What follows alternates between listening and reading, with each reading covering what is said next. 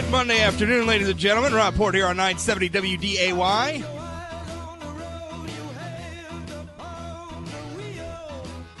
Your local call-in number, 701-293-9000. Toll-free number, 888-970-9329. Email talk at WDAY.com. Or you can tweet me, too, at Rob Port. Good afternoon, Natil. How are you? Pretty good. How are you today, Rob? I'm doing pretty good. It's cold today. It is. It got chilly. It's only supposed to last for a little bit, though, so we can't complain too much. As long as we don't get one of those April blizzards, I'm fine. Make the sign of the cross. Don't jinx us, man. I'm knocking on wood. I'm knocking on wood as I said it. Oops. I'm making the dogs bark now. They know what you've done. I work from home, folks, so sometimes you're going to hear the UPS guy ring the doorbell or the dogs start barking in the background. I don't know what to tell you. All right, so we got a good show coming up. State Board of Higher Ed President Kathy Neset is going to be on the program. We're going to be talking about, obviously, it's been a pretty tough legislative session for higher ed. They're taking a lot of budget cuts. Some faculty, and there was a report in the NDSU student newspaper, the Spectrum, regarding a meeting of faculty who came out and said essentially that, you know, they didn't feel like the board was standing up for higher ed. So I'm going to talk with her about that, and also some of the sports stuff. Over the weekend, by the way, because, you know, I wrote about it several times on the blog last week. My Sunday print column was about, you know, the financial situation with athletics. I talked about it on the show. Pretty remarkable, some of the feedback I'm getting. In remarkable in a couple of ways. You know, first I get the usual from, you know, the sports fanatics who are just absolutely irrational about it, and, you know, no matter what you tell them, they're not going to look at this reasonably. Also got a lot of very reasoned responses, you know, where I'm pointing out UND, NDSU losing millions of dollars on sports programs. Or I guess, you know, because it's not, I mean, it's tough. We're talking about public institutions, and, you know, the English department at UND, I'm sure, doesn't turn a profit. And that's not, you know, profit is not necessarily the goal of a public institution. So maybe it's fair to say that these athletic programs cost the universities money, not that they lose money, but just that they don't subsist on their own revenues, which I think, you know, pierces a bubble that a lot of people live in with collegiate sports, where they believe that it just sort of pays for itself, or it's a net financial boon for the university, and it's not. And I am just absolutely ecstatic that we're having this conversation, which started, of course, with UND cutting the women's hockey program. The finances for that program, not very good. I sort of used that as a jumping off point to start talking about finances at UND and NDSU. And by the way, I'm aware we have, you know, other than those two schools, we have 9 other institutions of higher public institutions of higher education in the state. And listen, I know none of those programs make money either, and I want to do a dive into that stuff. I just haven't had time. But it's easy with the 2 big schools because they have to report to the NCAA, whereas the smaller schools throughout the rest of the state do not. Trust me, those programs are losing money too. But I am just so happy that we're talking about this. I mean, even if and trust me, I mean, the Grand Forks Herald did an editorial on Sunday, I guess, sort of scolding me, and, you know, that you know, we those of us who want to reform sports on campus are never going to win this argument, and maybe that's right. You know, it's so ingrained in our culture, it's so entrenched on campus. You know, the idea that we're going to do what I would like to do, which is to move sports off campus and run them as like club teams separate from the universities, that's probably never going to happen. And I get that. But if I can lead people to at least talking about this stuff and understanding that the football program at NDSU does not revenue flow, that hockey at UND does not revenue flow, if we could talk that there is a cost, that operating these programs put a burden on students, if we can get people to acknowledge that, because I don't think a lot of people understood that. I don't think a lot of people had that knowledge in their brains. And so if we can get there to the point where that's part of the debate. That's part of what we're talking about. Then to me, that's a win. And by the way, it was really interesting because at the Herald, they had an interview with UND President Mark Kennedy, and they actually asked Kennedy about some of my posts, in a question and answer I guess he had with the editorial board or their reporters or whatever, and they published that on Sunday as well. Here's the Herald asked. The Herald said, I quote, "At SayAnythingBlog.com, Rob Port has a post where he says that UND sports programs lost $13.3 million in 2016. He asked why colleges subsidize any sports at all, given that all of the sports seem to lose money in North Dakota, including men's hockey at UND. Football apparently loses more money than women's hockey does. So why should UND subsidize intercollegiate sports?" And Kennedy says, "I have said many times and will say many times that sports are the front porch of the university. What that means is that the programs are the, quote, porch where you invite others onto the property. And once they're there, they see what's inside, wonderful programs that you have, the great campus, the ambiance, the students. It attracts your future students, in other words, and not just your face-to-face programs, as it also helps create a brand for your online programs." So that's the argument, and that's not an uncommon argument, that sports programs, attract and help recruit students on campus. But, well, where's the evidence that that's true? I went, and after I read that, I actually went and I looked up the data at North Dakota State University, and I looked up the enrollment data. And obviously, NDSU, I mean, it's a great case study because NDSU just had 5 straight national championships, right, from 2011 to 2015. Pretty good run. And so what I did is I looked at the enrollment. I went all the way back to 2005, so we had a little bit of context, and I looked at the enrollment around that championship run. And what I found is if you look at starting in 2010, which is the fall enrollment for 2010, which is the first year before the championship run, which started in 2011, and you go to 2016, which is enrollment the year after the last championship in that run. And during that run, Natil, how many students would you think? I mean, what sort of growth would you expect in enrollment at NDSU? I'm guessing there probably wasn't much growth at all, honestly. 25 students. Yeah, that's like a minuscule amount of 1%. It's less. It's 0.17% increase. Now, you could argue enrollment is a complicated issue. There's all sorts of factors. Sometimes the universities change admission standards. There's a lot of factors that go into enrollment. But I guess my point is if so many people are going to claim that big time sports, when the football team goes out and wins championships, or the hockey team or whatever it is, goes out and wins championships, and that brings students to campus, then you would expect the numbers to reflect that. Now, a lot of people have been pointing me to, I guess, a study that was published in Forbes that says that the number of applications increased at schools that won championships. And maybe that's true. Maybe at NDSU, and I don't have the data in front of me, maybe at NDSU applications did go up during that, back to back, however many backs it is, 5 championships in a row. Maybe applications at NDSU did go up. But if they did, well, then where's the increase in enrollment? I mean, if applications went up and then enrollment didn't go up, then are the quality of applications they're getting just not very good? Maybe that's the case. Maybe the sort of people who pick a school based on the football team aren't exactly quality applicants. I don't know. It's not incumbent on me to prove the thing right. All I'm saying is there's no obvious correlation between sports championships and increased enrollment, and those making the claim maybe ought to back it up with data. What do you think? Love to hear from you. 701-293-9000, 888-970-9329, email talk at WDAY.com. We'll be back right after this. Don't go away. I'm in love with her and I feel fine.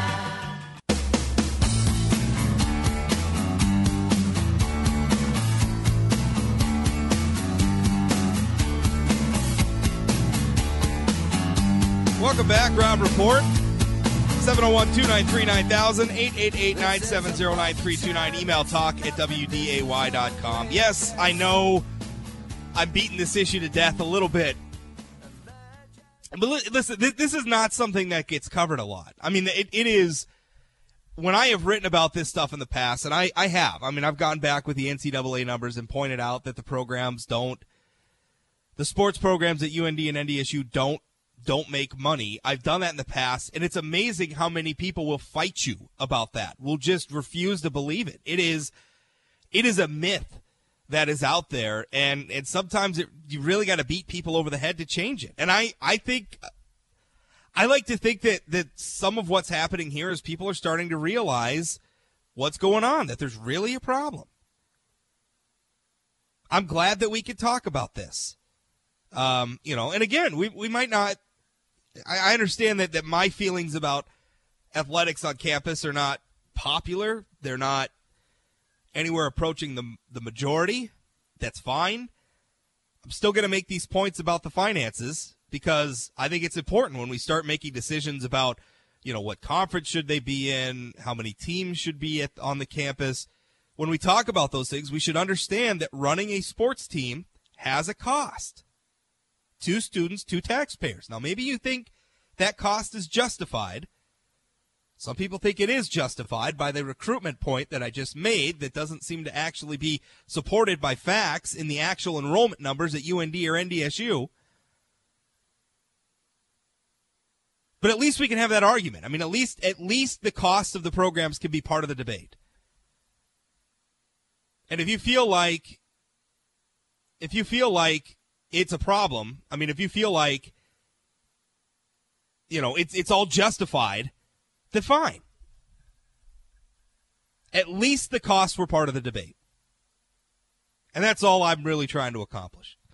701-293-9000, 888-970-9329, email talk@wday.com. Kathy Neset, president of the State Board of Higher Education, is going to be on the next segment. We'll talk with her about this. Natil, did you see this video from United Airlines? Yeah, how crazy is this video? How crazy is the whole situation? What is... The airline has got to be managed by morons. I don't... Well, the CEO put out a statement today, and they're in some serious damage control at this point. Well, they should be, because... And listen, I've been in that situation. I've been on flights, and I actually took it one time shortly before Christmas. I was flying back from somewhere, and I think it was the Minneapolis... I was flying into Bismarck, so I think it was the Minneapolis to Bismarck leg of my flight, and they were overbooked, and they offered a $500 Amazon gift card for people who would... I didn't even have to stay overnight. I just had to wait till later that day. And I volunteered for it. But the way they did it is they announced it at the gate, right? Like everybody was still sitting around. They didn't wait till everybody boarded and then said, okay, now some people have to get back off the plane. Well, what it sounds like happened is that they were doing that, we'll offer you the $500 travel voucher, and they kept upping it. I think they went up to like $800 or something. And nobody took it. So then when everybody got on the plane, they decided, well, this is still going to happen. We're going to make it happen. Right. We're going to make it happen by beating somebody up and dragging. If you're listening to this and you haven't seen the video, it's on the internet. Go find it. It can't be hard to find. 3 people got off the plane willingly. Like they did a random draw, I guess, to figure out who they were going to pull off this flight, because they had 4 employees that they needed to get on the flight that had to be at the destination city to basically work flights the next day. Yeah. And the first 3 people got off just fine, and then this last guy, he didn't. According to reports, I guess he claimed he was a doctor. And he had patients to go see. Now, that's what he's saying. I don't know if that's true or not, but that's what he's saying. Could be true. I don't know. Yeah, I mean, there's video. I mean, he got, when they're dragging him up, he looks like he got knocked out. He got a bloody nose. His glasses were all askew. Right. And he was limp.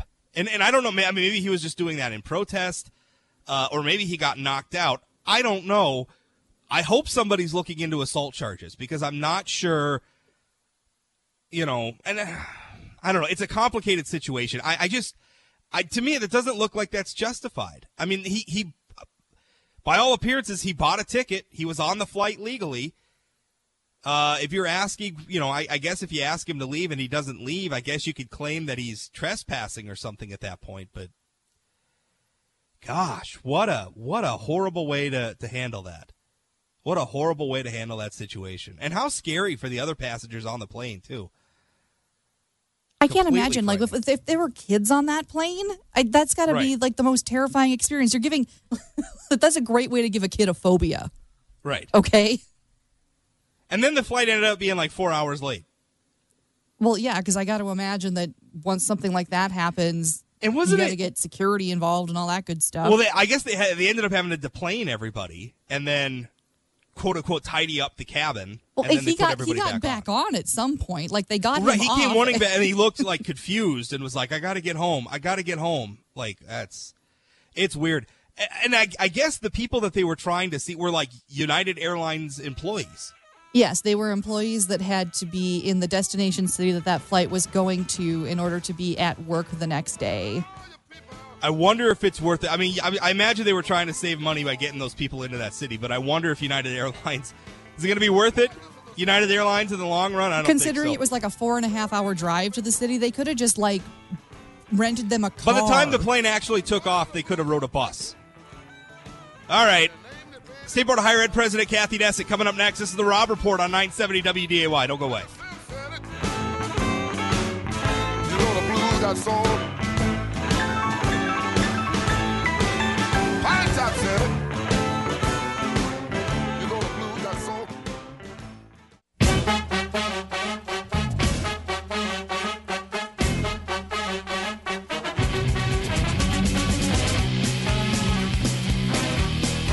Come on, Eileen. Welcome back. Rob Report here on 970 WDAY. Come on, Eileen. 888-970-9329. That's a toll-free number. 701-293-9000. That's a local number. You can tweet me at Rob Porter. Email talk@wday.com. My guest now is Kathy Neset. She is the president of the State Board of Higher Education. Kathy, thanks for the time today. Well, thank you for your time. Thank you very much for having me. It's been a tough legislative session. How do you think it's going? I think it's going very well. These are truly dedicated people, professionals trying to do a tough task. Do you? I'm reading. There's obviously, and anytime we start cutting budgets, people aren't happy. It's emotional. It's hard. It's hard. It's certainly a lot harder than increasing budgets. One thing that caught my eye recently was a report in the NDSU student newspaper, the Spectrum, and it was a group of faculty there, and some of the claims they're making is that they don't feel like the board or the university system is standing up for the institutions. Here's a quote, and this is from Mark Meester, chair of the communications department. He says, I quote, I just lost it. We're seeing, I think, an orchestrated attack on higher education. I believe there is a lack of support by the chancellor and the staff at the North Dakota State Board of Higher Education. He continues, I believe there's an orchestrated effort to publicly delegitimize higher education and faculty in the state of North Dakota. I believe there's what I would call strategic ambivalence towards higher education issues in the North Dakota legislature. Now, he's saying specifically he doesn't feel like the board is supporting the institutions. What's your response to that? Well, I think it really comes. Obviously, I disagree with that wholeheartedly, but I will preface this by saying that this board has the utmost respect for the faculty. I mean, we really realize that they are the ones who are, in the classroom day to day with the students, and that's our number one concern is that relationship. But I'll also say that, to say that there's a lack of support from either the chancellor, the system office, or the board. I think that we are just the opposite. We're at a time where this board is working so closely with the legislature. It's something that our representatives and senators are working very hard to meet with the board. The board is meeting with them. I think if anything, we're at a point of strength, and everybody on the same side, the same team, trying to further the cause for our students. Do you, and maybe that's part of the problem they're perceiving. Certainly in the history of higher education in North Dakota, there's been no shortage of tense moments between the executive branch, the legislative branch, and the university system. Do you feel like that's like maybe the faculty feels like now you're on the legislature's side against them? I mean, is that what they're perceiving? I mean, because you're saying you're working closely with the legislature, which by the way, I perceive as a good thing. I see that as a welcome change from maybe some of the leadership we've had in the past. But do you think from their perspective they see you as working with the legislature against higher ed?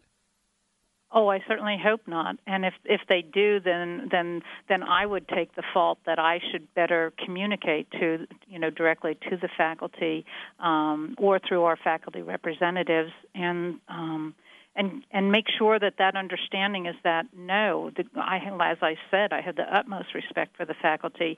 And any comments that may have come out of the Spectrum article regarding that the meeting on the NDSU campus, I read the report, I read the article on it. It was I think it was just a misunderstanding. I am certainly not going to take any hard feelings over that. I think it was a misunderstanding and better communication, just as we needed to get better communications with our legislature. I do believe that we are all on the same team, and that is for the students. You say that this session's going great. Obviously, there's been big budget cuts. Explain that. I mean, what do you see good coming out of this legislative session? Well, I've been fortunate enough to be in Bismarck a couple of times here and see the work firsthand that our legislators do, and whether it's in committee work or just how it is being done, I'm impressed by the professionalism. And when you stated cutting budgets is tough work. I mean that is difficult. And I'm not going to say that that I always agree with the legislature, nor does the board, nor does the system office. It doesn't mean we all agree on these issues, and we certainly aren't, trying to put that scenario out there. But when you see the level of professionalism and people who honestly try to work through, it's the concept of statesmanship. When two sides can have, a task before them and different ways to go about it, to be able to talk through it and negotiate and come to a good decision, knowing that the ultimate outcome will be, stronger campuses, stronger universities and colleges, and that we have student success. So that's what I'm referring to. I like to see us working together and negotiating. We've had some controversy recently over sports specifically, and at the University of North Dakota, cutting some programs.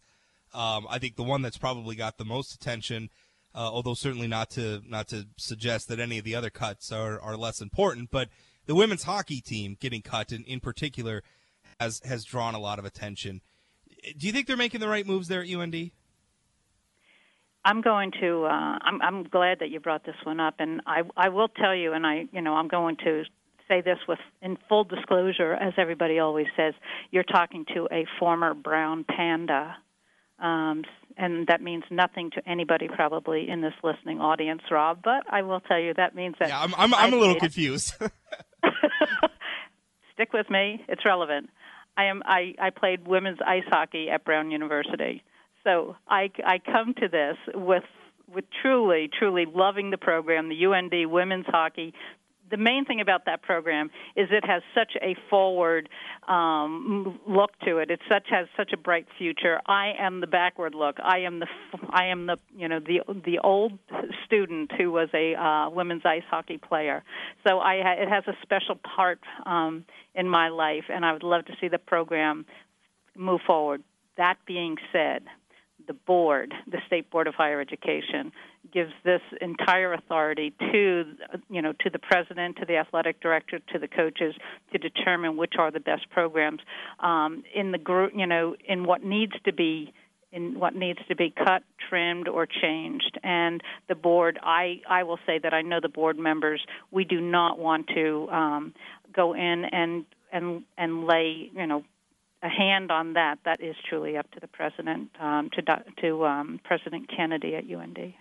Obviously, and I understand that you want to give the president has his job to do, and you're not going to micromanage him from the board, and I understand that. Do you feel like, as a general question though, because we start looking at some of the finances at NDSU, at UND, and we see where these programs do not revenue flow. I mean, even the biggest programs, at best, break even. And there's a lot of relationships there with the foundation and everything, but just based on isolating all the money that flows into the foundations and everything, just isolating the revenues at the universities, I mean, it costs money. I mean, the students have to kick in fees. The institutions have to kick in fees. Do we do too much in the way of sports? I don't think so. And, it's such a good question, though. Boy, I'll tell you, to talk about this, what I'm going to say is that I like to see what revenues, when it comes to one or the other, and unfortunately, there are some of those times happening now. This board is going to weigh on favoring, obviously, the academics, and we must stay with with the course and the academics. But I will tell you that I put a real strength into our athletics programs as well. And it's more than just the revenue. It's more than just, the teams winning, and it's more than just the revenue and the dollars going into it. It is the discipline and the entire sports package benefit to each one of these young adults as a human being, which must be taken into account. So there's a much bigger story than just the dollars going into these programs. Switching back to, I guess, the topic we started with, you talked about the board having a better relationship with the legislature, better communication with the legislature, and I agree. I sense a change in the way higher ed. I feel like things have been less turbulent over the last couple of years. What do you think has led to that? I mean, what did you do to improve communication? I mean, how did you accomplish that? Number one, it's because we have a fantastic board put together. This board works. It is just, I will say, it is the best group of professionals that I have worked with at this level. So this board is a group of true caring, compassionate professionals who want to get the job done, as were different boards in the past that I was on. As you know, I was on the board since 2012. So there have been some changes. What have we done? We talk. We listen. We've worked very well with the interim higher ed committee, both with Representative Sanford and Striley, with the leadership at interim higher ed over the past year and a half, I guess it's been. There's just been listening to one another. I think that's where, at least where the foundation is, and where the groundwork has to be put together.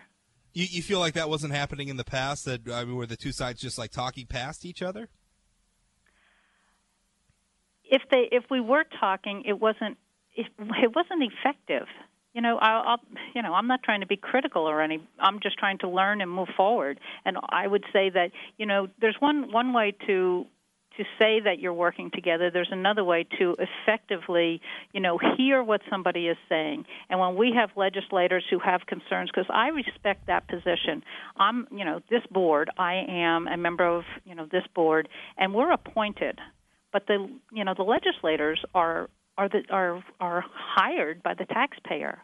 So every time they're dealing with those dollars, those public dollars, they have a responsibility to do what the public wants, and I recognize and I respect that. On the other hand, I like to think that the board has the assistants, and they have the experts in the cabinet, in the presidents of these campuses and universities, and the system office. We rely on, as a board, completely, for guidance and expertise from the cabinet and from the system office. I think we have a great group put together. Well, I think the results have shown, and hopefully it's a trend that could continue. Kathy, thank you so much for your time. Appreciate it. Thank you. That's Kathy Neset, President of the State Board of Higher Education. We'll wrap up the show right after this. Rob Report on 970 WDAY.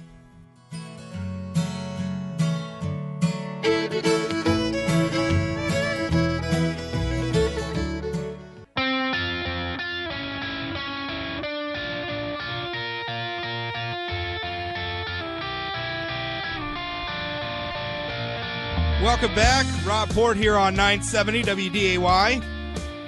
Wrapping the show up. Some sad news out of Morton County.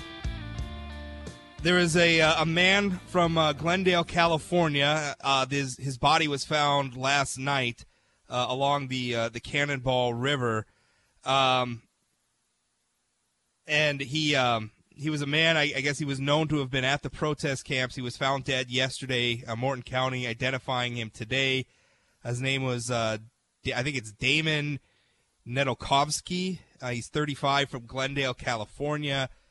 found dead along the banks of the Cannonball River. So, and he had been at the protest camps. Not a lot of details yet on why he died. The press release says the autopsy showed there was no trauma to the body or any suspected foul play. The cause of death is still pending, and authorities are unsure how long the body was in the river. So I guess it's not clear if maybe this was a situation where he had gotten lost back in all that snow we had back in December. I don't know. His family and friends say that their last contact with him was in October. His stepbrother filed a missing person report with the Glendale Police Department in November 16th. So he'd apparently had been missing for some time. Anyway, just all politics aside, terrible thing. And I think we were able to get through the protests without any deaths. But I guess now we learn maybe there was one that nobody was aware of. So certainly a sad situation. Not anything that anybody is happy about. It makes me sad, Natil, because like I said, we had gotten through this for without anybody dying. As intense as those clashes were, nobody died. I mean, some people got hurt, but nobody had died. And now we learn that I guess maybe somebody did. Yeah, and I guess we'll have to wait and trust that the law enforcement out in Morton County will do a very good and thorough job, and we'll figure out what exactly happened here. Which I'm sure they were. I mean, this is obviously apparently somebody called 911 and had seen the body yesterday. So they're just starting their investigation. So I'm certain we'll have more details. But I mean, his family, apparently he'd been missing since October. Filed a missing persons report in November. He'd been missing for some time. So I don't know. It's a tragedy, though. Just terrible and unfortunate. Jay Thomas Show coming up next, so stay tuned for that. I'll stick around and talk with Jay. And I have a feeling Jay and I are going to debate a little bit over this campus athletics thing. But let's before we end the show, let's sneak in a caller. Joe, you're up, Joe. What's going on? I just came out to Minot here to do some business. And I was wondering if there's any good buffets out here. I figured you would know where there would be a good buffet. Why would I? No, I guess I'm not aware of any. Why am I the expert on buffets? Because you live in Minot. Yeah, that's what I thought there. Where's a good place to go eat? Well, I like Charlie's Main Street Cafe downtown. I think it's great. Okay.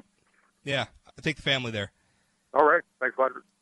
Okay. Well, glad we can help Joe out with his dining, with his lunch date. Well, it's not very often that you end up with somebody who's, gone out to Minot for business. So you're the expert on Minot. You're our resident Minot expert. A lot of people come to Minot for business, all right? We're a bustling community out here. Oh, okay. You people from Fargo, there's this whole other state out here that's west of the Red River Valley. Are you sure about that? People actually live and work and enjoy themselves. No, I think it ends right after West Fargo. It ends, yeah, that's right after Castleton. Oh, I guess, yeah, Castleton's a real place. I heard somebody, I remember one time I was debating online and somebody was talking about western North Dakota and they were referring to Castleton. It's like, what planet are you living on? I kid. Jay Thomas Show coming up next. That's it for the Rob Report today. Remember, you can always catch me 1 to 2 p.m. Monday through Friday right here on 970 WDAY or 24 hours a day, 7 days a week at sayanythingblog.com. Thanks for listening. We'll talk again.